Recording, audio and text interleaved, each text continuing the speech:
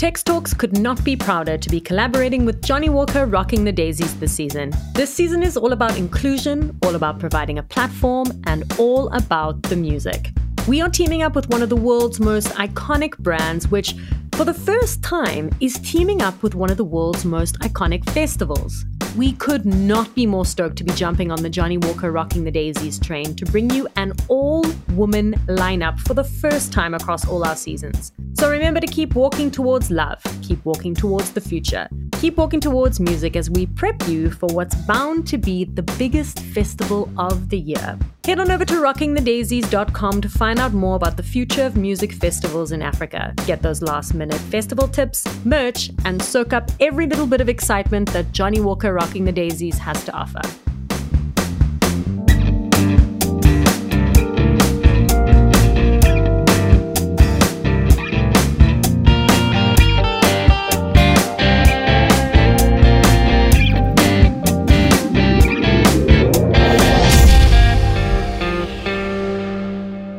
Hello and welcome to Tex Talks. I am Tex, and today I am talking to a singer, songwriter, and spoken word artist who creates music that is so intricately layered and nuanced. She literally puts all of herself on the record. With a career that has seen her collaborate with some of South Africa's premier DJs and producers, and some of this podcast's nearest and dearest, this powerhouse performer finally joins me today. I am, of course, talking about Sio. Sio, welcome to the show, my friend. How are you doing? I'm well, thanks, and you, Tex. Thanks for having me.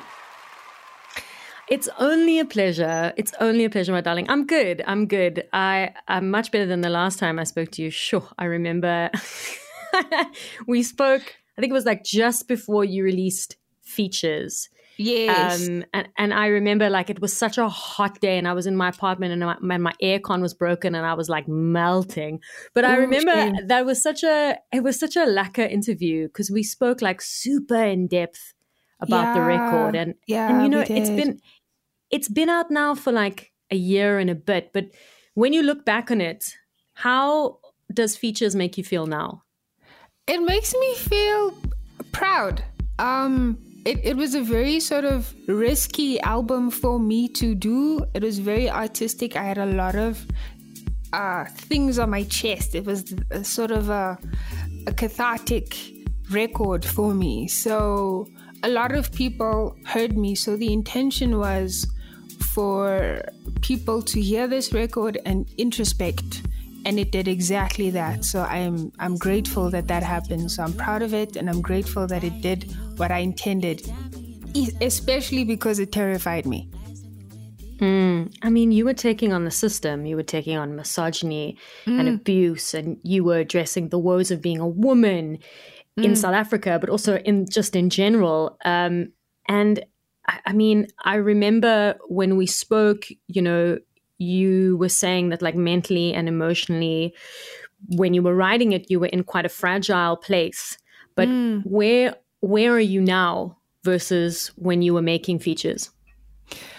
I'm in a different place of fragility, I think. I think it's moved. And between then and now, there have been places that have peaked and been wonderful, and there have been intense lows, like everybody's going through. So it's a different kind of vulnerability, because I think I went from being, and I don't know how everyone else's journey is, but maybe everyone else can relate on some level. You go through hurt, and then after hurt, you go through angry, and then after angry, you go through healing. You know what I mean? Yeah. So healing is a place where you need to accept that, yes, I was angry and I was hurt, but you also need to take accountability for your contribution to your anger and your hurt and that pain so you can heal. So just you know, I don't know, dishing it out or just throwing it at the other parties or whatever it is that you're angry at is sometimes too much to deal with, because I don't believe that I can heal myself if the blame is entirely off me. Then I'm just angry forever. I need to take some accountability in some sense. And it's not to say that I am equating or whatever the other party of their dealings. It's just easier to take on responsibility for it in whatever capacity I can, so I move forward. And that's hard to do. Because half the time I'm just like, but I didn't break it, mus. You know what I mean? But yeah, that's the vibe. I don't know if that helps. You know, when I write anything that is incredibly personal, or create anything or create something where I'm sharing a part of myself and then I'm putting it out into the world, I always get very nervous before I put it out. And then once it's out, it's like, okay, well, you know, now it's out and now people are going to engage with it and they're going to interpret it, you know, however they choose. Yeah, exactly, whichever way they choose. And I think that Features was so nuanced on so many different levels. And I saw that Apple Music named Features one of their top albums of 2021. And it must be so rewarding when something is so loaded like Features was. And, you know, a platform like Apple Music is recognizing it. And you're like, you know what? Aware.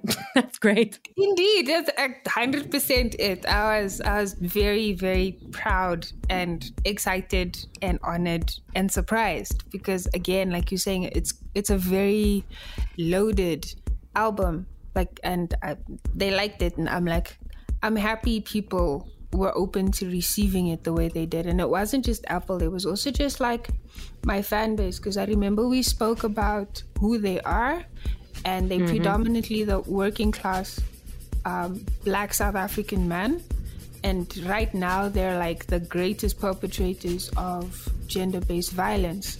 And they're the people that love the song Woman the most, which was like incredible to me to witness. Because they've been asking about it, or like when it came out, they'd ask about lyrics, they'd ask about the story behind it. And there was discourse around that, and I was like, okay, the album's done what I wanted to, at least that song, you know. And the others had their moments in that space, but I'm very proud of what Woman's done for women in South Africa, hopefully in the minds of men.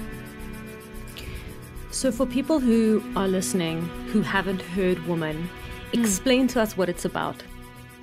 So Woman is a song about kind of my experience as a woman of color in South Africa and a working class person before I delved into music entirely.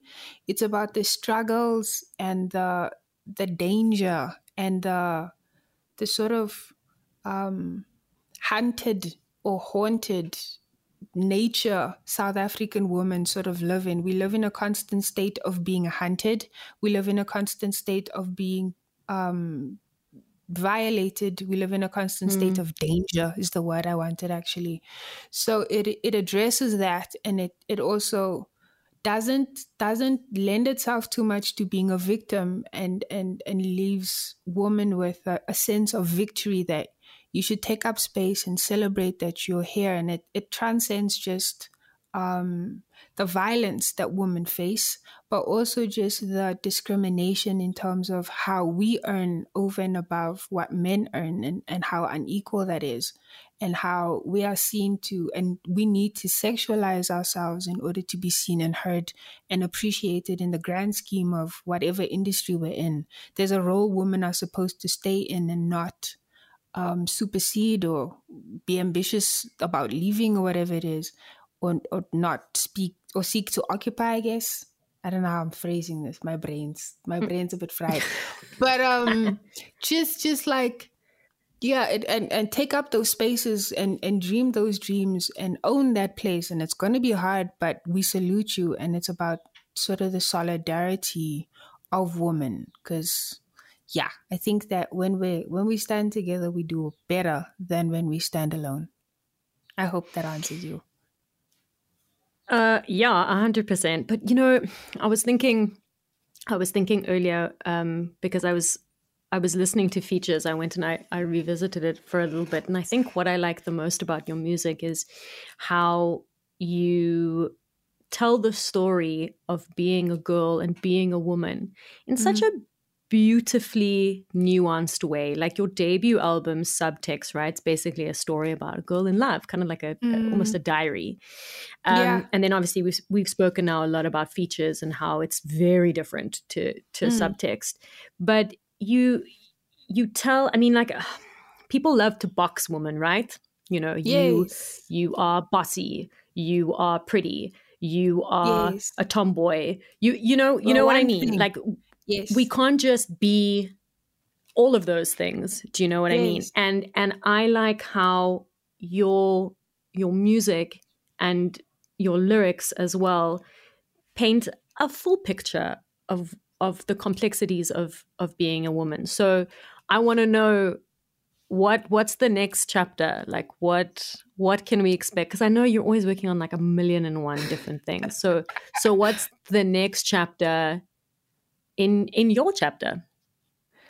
I'm gonna do more music for sure. There's a couple of projects in the pipeline for this year, and they're also very different, tonally, in terms of tone and message Cool. from the last two albums.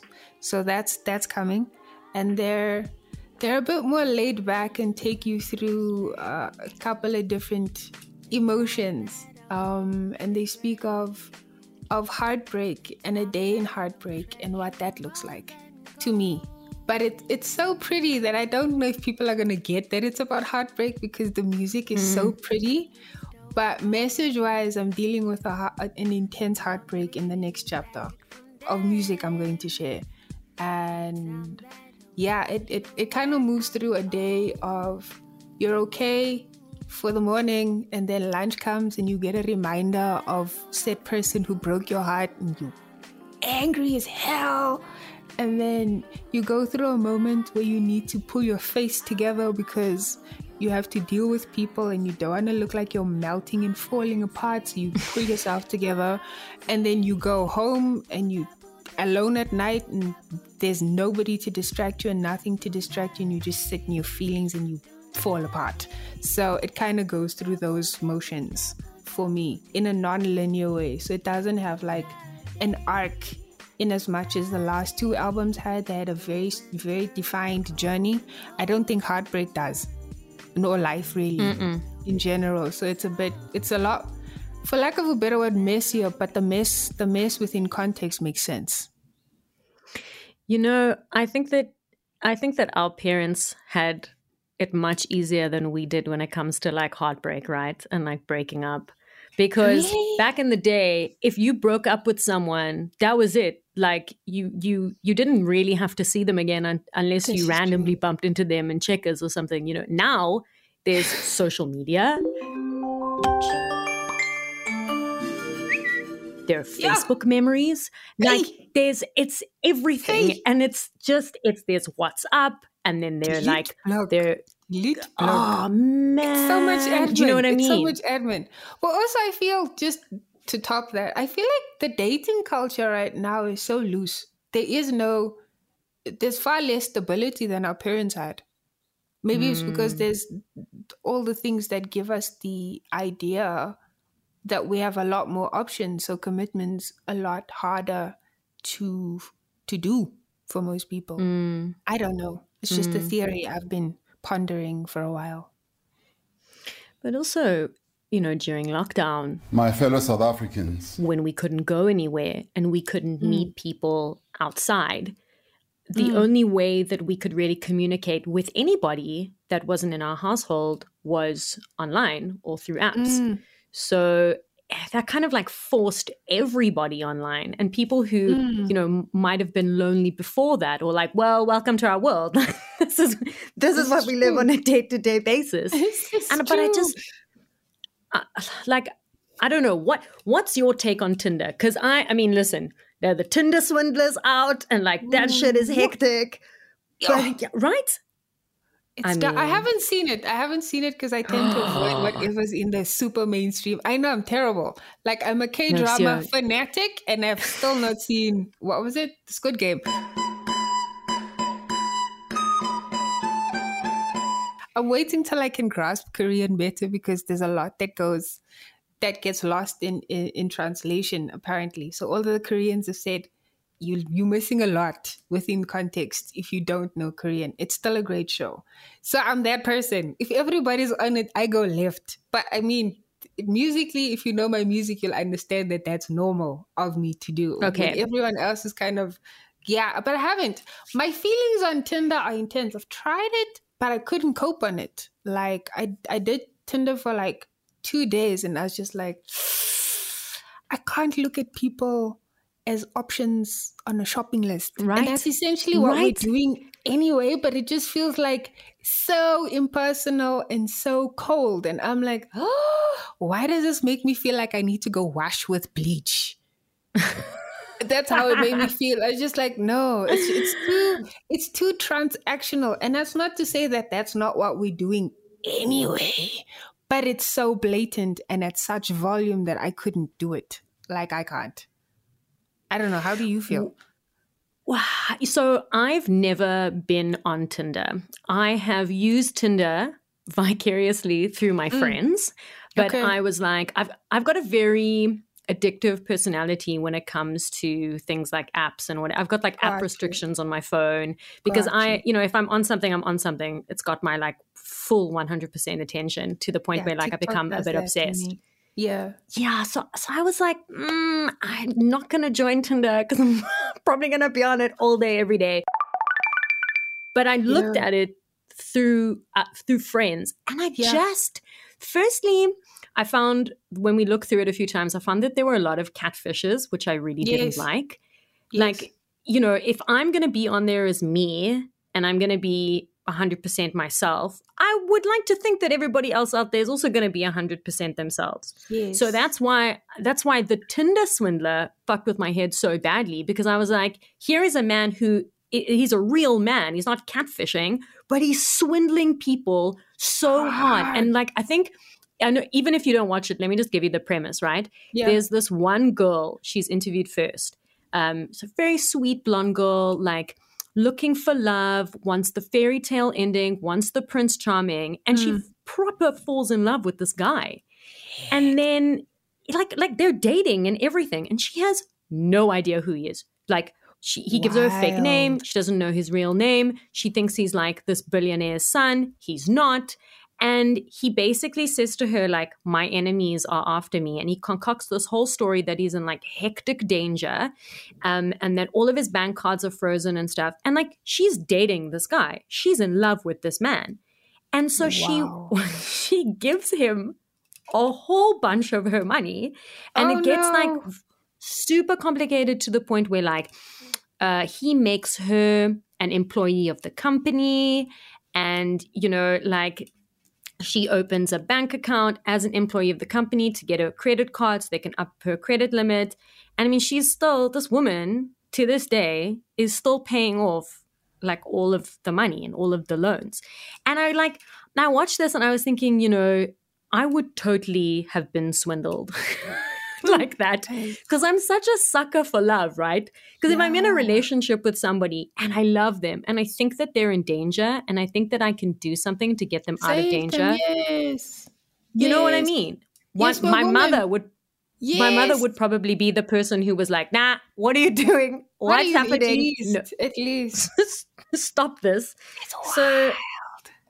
Exactly. So to go back to your original question about what I think about Tinder, I think it's a big-ass ocean with a lot of sharks and people should be very careful. However, I do think that there are some success stories. So if you're listening to this podcast, please don't let me and CEO put you off Tinder. No, do you. Whatever works for you, do the right thing. It's just not for me. Yeah, and that's okay. I met my boyfriend in a very old school way. Tequila, it makes me happy. Like I met him at Van Hunk's. We weren't supposed to be there. Like it was past curfew.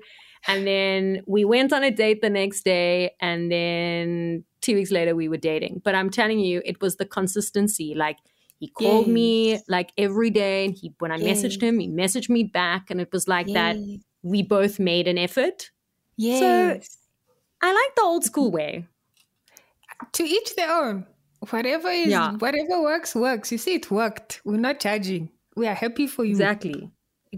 Yeah. And And now, just a quick side note because I have some super exciting news.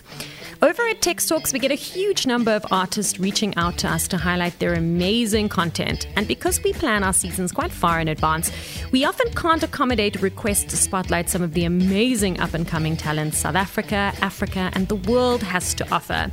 And so we started Text Talks Extra. Text Talks Extra has gone on to become its own beast, and thanks to all of your support, we are super excited to announce that our friends in the culture, Puma, have stepped up to collaborate with us for the next season of Text Talks Extra, launching on the 14th of February. Puma have been at the very forefront of the culture through iconic collabs with the likes of Nomzamo Mabata, Winnie Harlow, Dua Lipa, and Cara Delevingne, to Nintendo and even my fave sweeties Haribo, while always looking toward being more sustainable in the pursuit of their biodegradable shoe experiments. I mean, this is the brand that brought us Suede's, a fashion icon that's been a staple since its first drop in the 70s. Finally, keep your finger on that refresh button on Puma's Insta. Rumor has it with restrictions easing more and more, select sessions might just be happening live and in person at their flagship Braamfontein store, so don't say we didn't warn you. We are stoked to be collaborating with Puma again and can't wait to bring you only the freshest content on Text Talks Extra, including all the happenings in the land of Puma for 2022. Whether it's their latest collab, hashtag select sessions, hashtag Suede Sundays, or just a reminder that she moves us. Catch all the drops on @Puma South Africa on Insta or wherever you follow the iconic cat. And now, back to the show. What I want to know, because what we do here at Text Talks, right, is we like to take it back to where everything began. Mm-hmm. And I read that you grew up in the Roman Catholic Church and then you were brought into music by somebody named Sister Teresa. Now, I know this all too well because I, too, am Roman Catholic, so I feel the story. But talk to me about how Sister Teresa brought out the singer in you. So there was a stage when I had I don't know how to say this word. Some people say it's encephalitis. Some people say it's encephalitis. You choose me. I don't know. It's one of them. So that's essentially inflammation of the brain from age 12 right through to age 16. So I was in and out of hospital for a while. They're trying to figure out why this child's brain is swollen, and nobody could figure that out. Every test came back, the brain's swollen, we don't know why. It just is. So I had to just live with it. So compliments to my 4-year migraine, I have developed an incredible tolerance for pain. So I just learned how to cope. But there was a year, so a couple of months where I just couldn't go to school. So I went to church now and again. And there was this one Sunday I decided to go to Mass, as we call it as Roman Catholics. Went to Mass, and on the pamphlet at the end of Mass, somebody would read out the notices, and there was a call for a youth choir.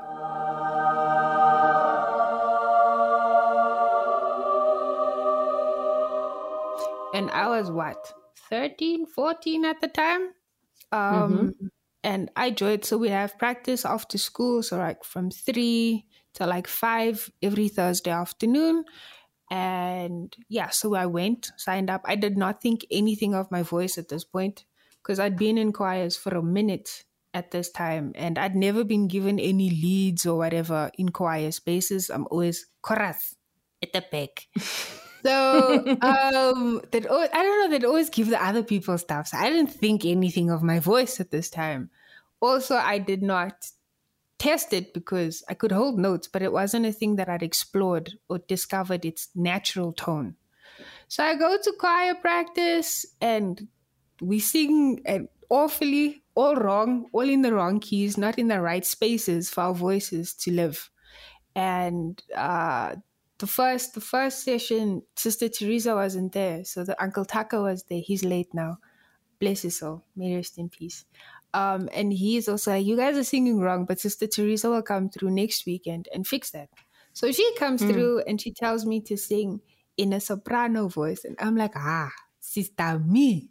She's like, yes, sing there. And at the end of the year, we had our first sort of I don't know, we had to sing for everybody. So we replaced the senior choir for confirmation on a Saturday, because that's usually when that happens. So there was a confirmation of the year ahead of me in catechism as we go through. So Sunday school for Catholics is called catechism. So, they gave me a solo song to sing at communion time. And I was like, are you sure? Me? So I sang, and everyone at church kind of slapped me on the back and said, oh my God, you can sing. And I'm like, okay, are you sure? But there were so many people that I couldn't dispute that they were sure. Because it kept getting reinforced that, okay, you can actually sing, Theo. I'm like, okay, cool. So so she, throughout the years from there right through to maybe grade 12, I sang in the choir.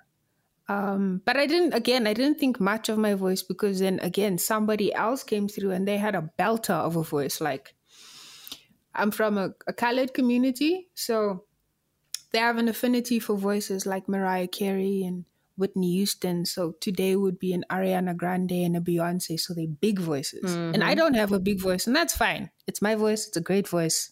I love it. I know what it does. I know how to work with it.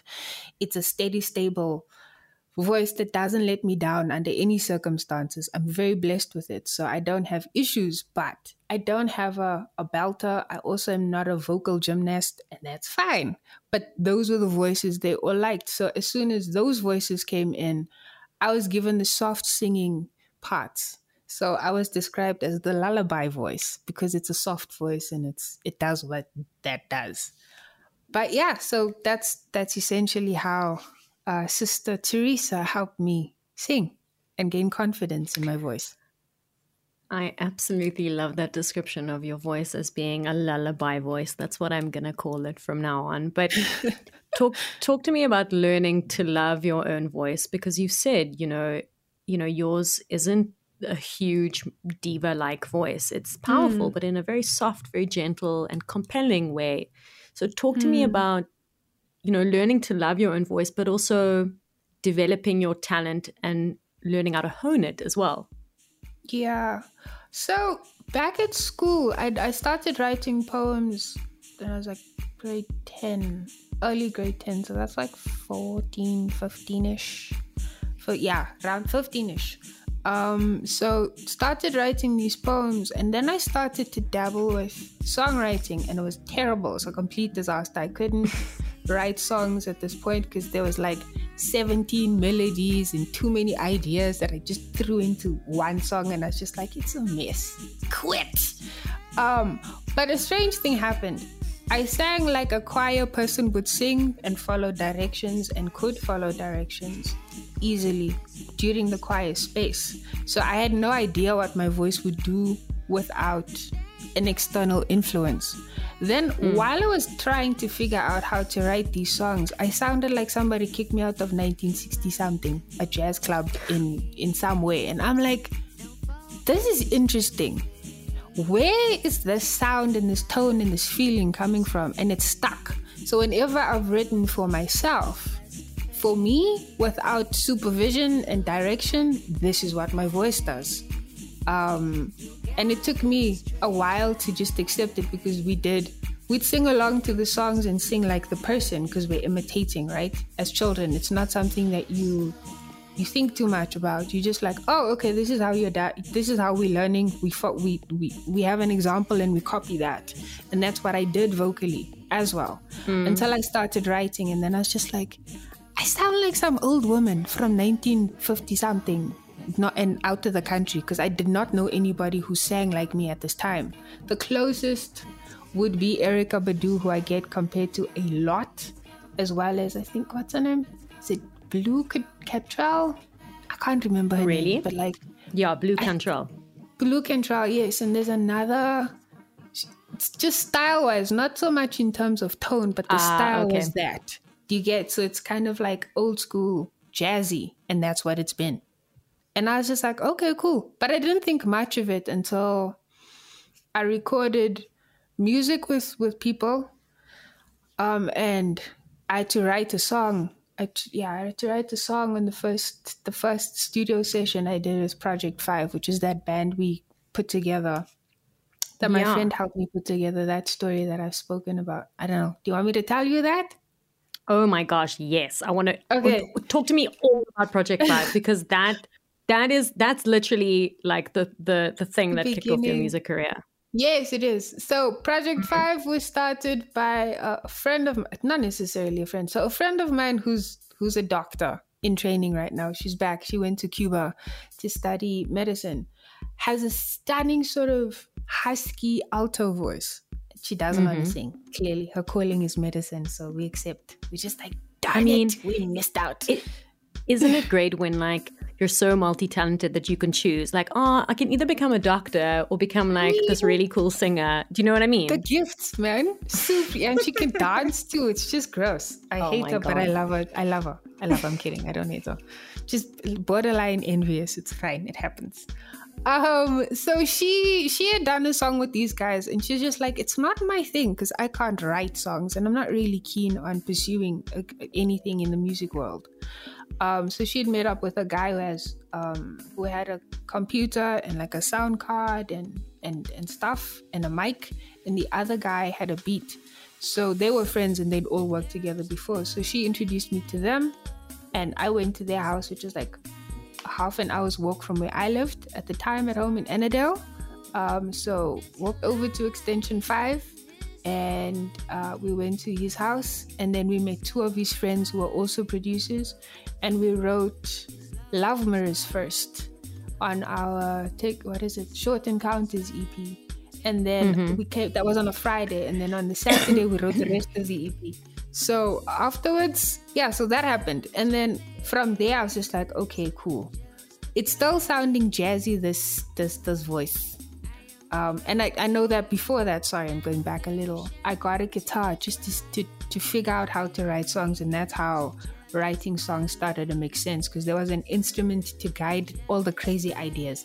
I had 4 chords at best, so I couldn't deviate too much in terms of melodies and stuff, because I had a structure to work with, so that helped me then write songs. And I just wrote on guitar, and then met up with the boys, and when we performed Project 5 that weekend, and then very quickly, like, we sent out that EP to a couple of record labels, and we got Peng Africa's approval, so they wanted it quickly. Then we did a follow-up EP, which got signed first, ironically, on Fomp Records, and they both UK-based records, and they were like, that's voice. Who's the writer? Who's the singer? Are you the singer and the writer? And then a lot of people just started knocking on my door and asking, are you the writer for this song? I've got a remix project I've got to do for this, or something within that those 2 releases. The first one, but that was out, is called Take a Deep Breath by Marubini Music featuring CO Black Widow, which I used to go by then. And then the Short Encounters EP by Project 5 then came out about a year thereafter. And people were just like, who is this voice? Who's the owner of this voice? Are you the songwriter? And I'll be like, yeah, it's me. And very quickly, big people came knocking, and I was just like, what's going on? Huge people came knocking. Huge Charles people. Webster Very came quickly. knocking. I was just like, sure. what? I was stunned. I was just mean- like, you're essentially like, if you're a Lord of the Rings fan, you essentially Gandalf the White at this point. Like, what do you even mean, sir? Like, how, sir? Like, Dumbledore just walked in. How does Dumbledore know me? That's how I felt when. So how did Dumbledore / Gandalf / legendary British house producer, how did he hit you up and be like, yo girl, I need you on my track? Like, what happened? So from I think it was the Take a Deep Breath album EP, I beg your pardon. There was a remix package that Fomp put together, and then 2 of the remixes were Luca and Pablo Martinez. So Luca then hit me up very quickly after working with my voice on those remixes to do music with him, and we did a song called Next to You. And Charles Webster and Luca had some kind of musical relationship at this point that was established. And very quickly, Luca called me I was doing a very nonsense job. Yo, Jesus is Lord. What it were was you so doing? bad. I was doing public announcements at Game. Price check on prune juice, Bob. Price check on prune juice. So it was very painful. It was a very Tight. painful and dark time of my life. Listen, so I had to... money is money. Food is food. Rent is rent, ma'am. Yeah, exactly. We must do what exactly. we must do to survive. So one of the crazy jobs I've done was announce products in the store with this tone. It was crazy. But yeah, so while I was at work on the weekend, because it was only available on weekends, Luca calls me and says, Charles wants to work with you. I'm like, get off. No way. Don't lie. God's going to punish you. Don't be that guy. And Luca's like, I'm serious. Can I give him your details? I'm like, this guy is playing with me. I'm like, yeah, sure, fine. And 5 minutes later, I get emailed and called by Charles Webster. I nearly fell off my chair. I was like, no, guys.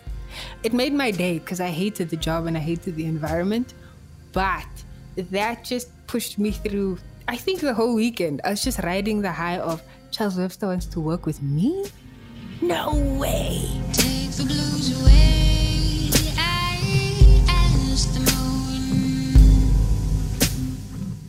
So that's how that happened. And I know that Charles had remixed Next to You, and that's how he got to engage with my voice. And then from Next to You, he's like, I really like how you write.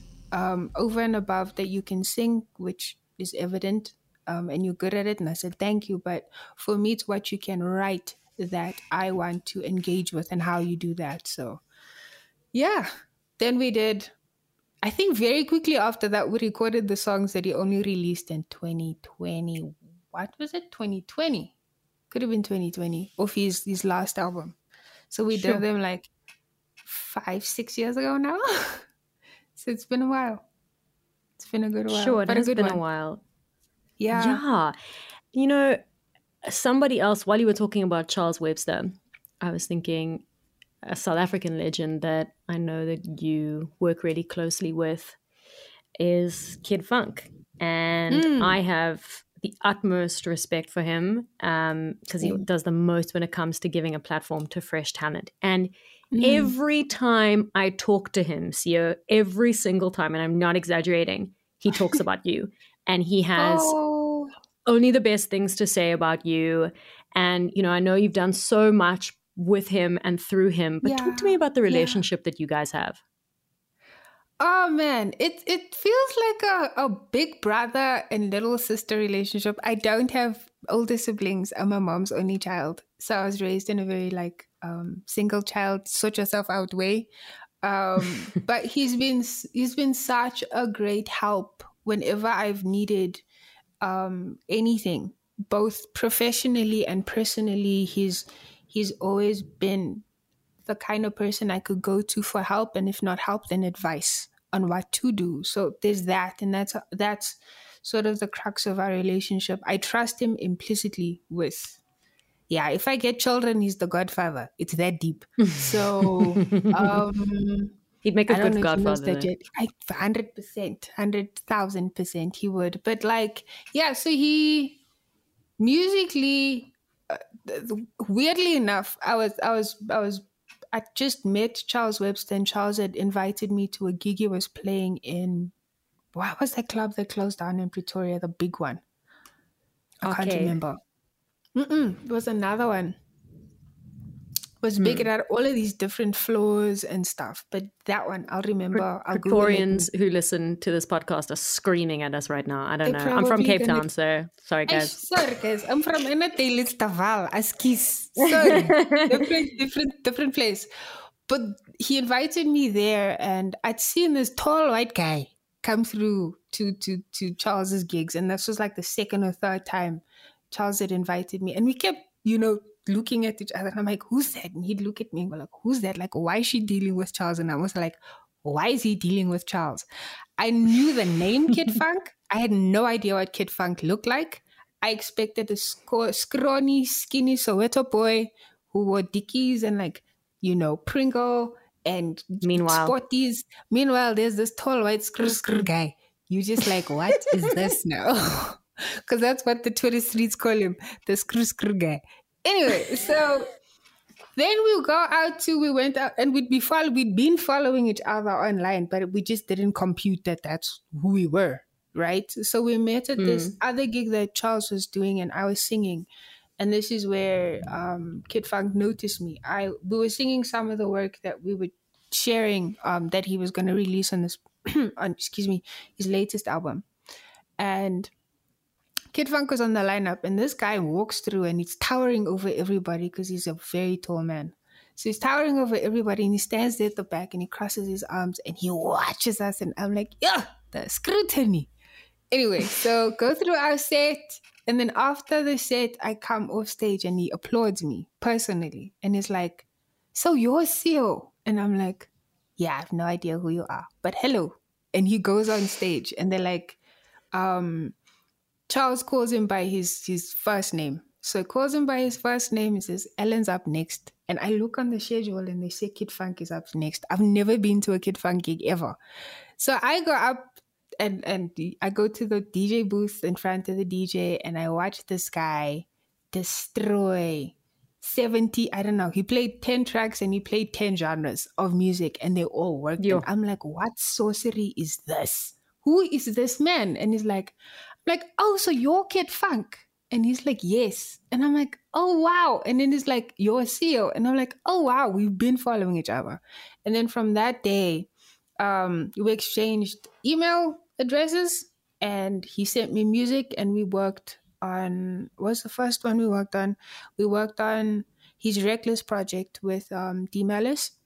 And the first song I think he sent me was called Hours Go By, which ended up being one of the lead singles in the album release. And then very quickly, more songs and more songs and more songs came in. I just kept saying yes. I'm like, what? These people want to work with me? Okay, let's go. Let's go. So I was very excited and very happy that people cared that a girl from Annandale could sing and write and they wanted me on their songs. And all of these people are giants in the industry. So I haven't said it in a while, but essentially my career is built on the shoulders of giants. I stand on their shoulders, which is an incredible blessing. The last time we spoke about you was when I interviewed him and Johnny Miller for the Connected EP that they brought out. And both of them were like, oh, every time we get a chance to work with her, we just jump because she's so professional and she brings so much to the table. And I think if I remember correctly, that track that you did off Connected was Heartbeat, right? Your heartbeat is your drum, your voice is your rhythm. You learned it in your mother's womb, that 2-beat boom that made you recognize home when she laid your ear against her chest and you found rest when the world was loud. Yes. Yeah, that was beautiful. That was really beautiful. Those lyrics were they were super weighty and poetic and really lovely. I just wanted to tell you that. Yeah. But I think an event for me that you played that stands out in my mind, since we're talking about Kid Funk, was that Tom Misch show at Pardon Island Park. It was like December 2019, like a few months before all the shit went down. And like, honestly, one of my favorite shows that I've ever seen. Like, Muzi played such a banging set. Kid Funk was out of this world. And then I remember like you came gliding onto stage like in your signature white, like with your dreads and this majestic bun, like a fucking crown. And like you just destroyed that stage. I'll never forget that day.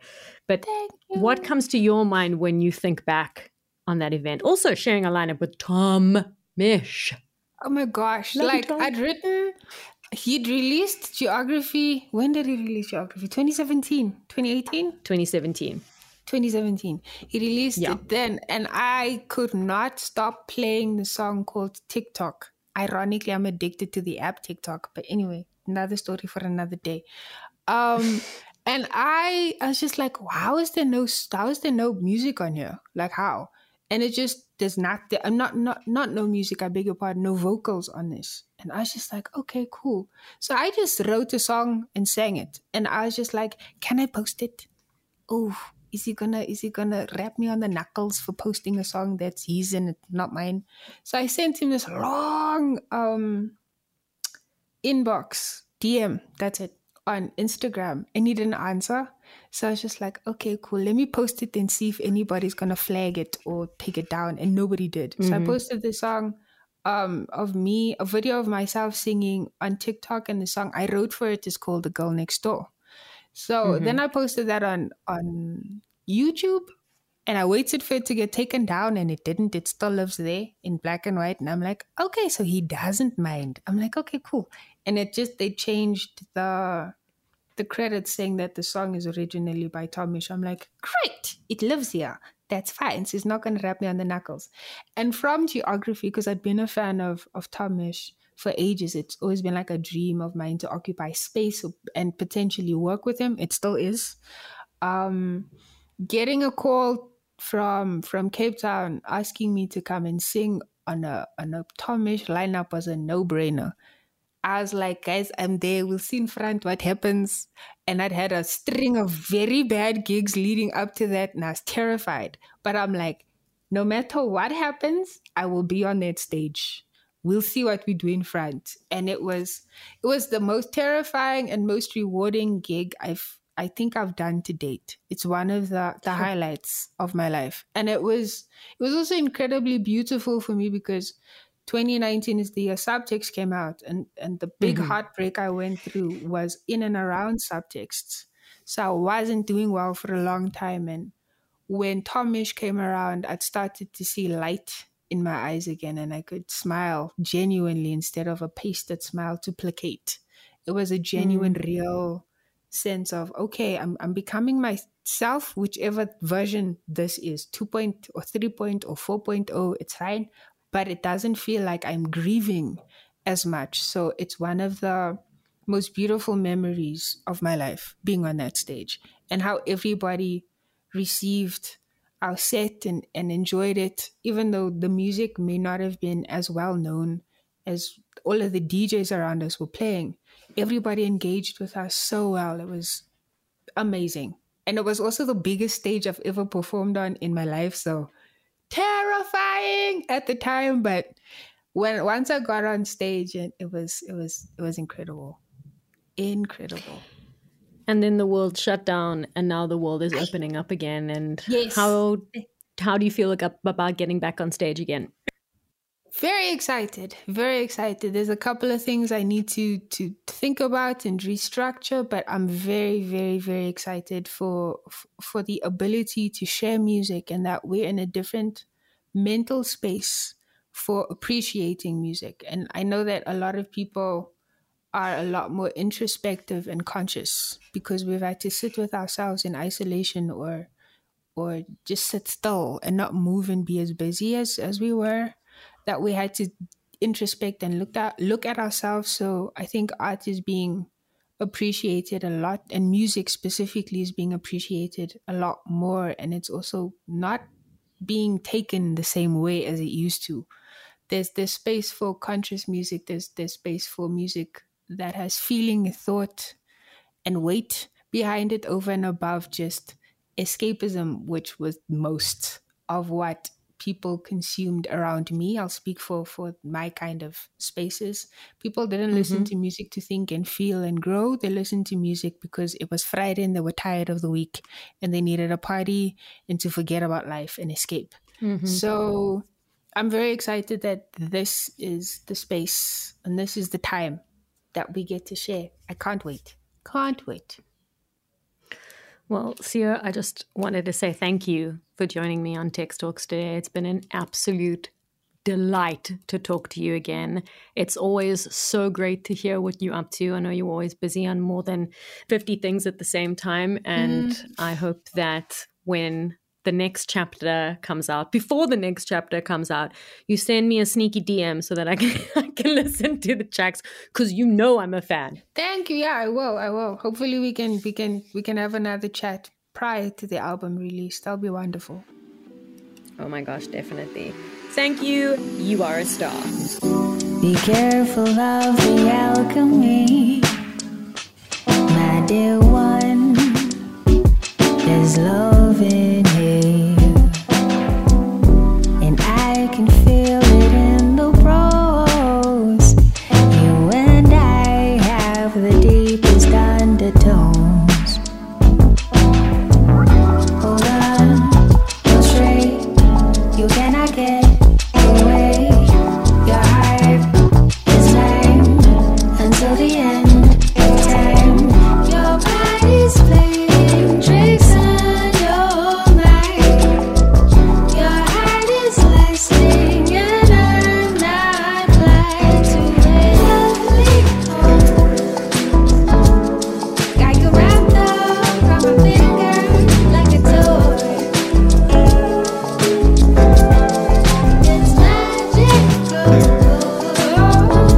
How I got you wrapped up around my finger, little boy. I can see me in your bones. Got you spellbound. I'm in your soul. Be careful, love, 'cause I'm a drug. Intoxicating, hypnotizing you with love. Hold on, go straight. You cannot get away. Your heart is lame until the end of time. Your body's playing tricks on your mind. Your heart is listening, and I'm not blind to it. Got you wrapped up around my finger like a toy. It's magical. How I got you wrapped up around my finger, little boy. Thanks for joining us for another episode of Tex Talks. From me, your host, Tex, producers Jonathan Ings and Matthew Lurtz, and research and associate producer Al Clapper. Catch you on the flip side. A huge shout out to Johnny Walker Rocking the Daisies, South Africa's biggest music and lifestyle festival. Remember to follow Tex Talks on socials and subscribe and rate on whatever platforms you stream your podcast on. Head on over to textalks.com for all our previous episodes, and remember, that's Tex with a double X.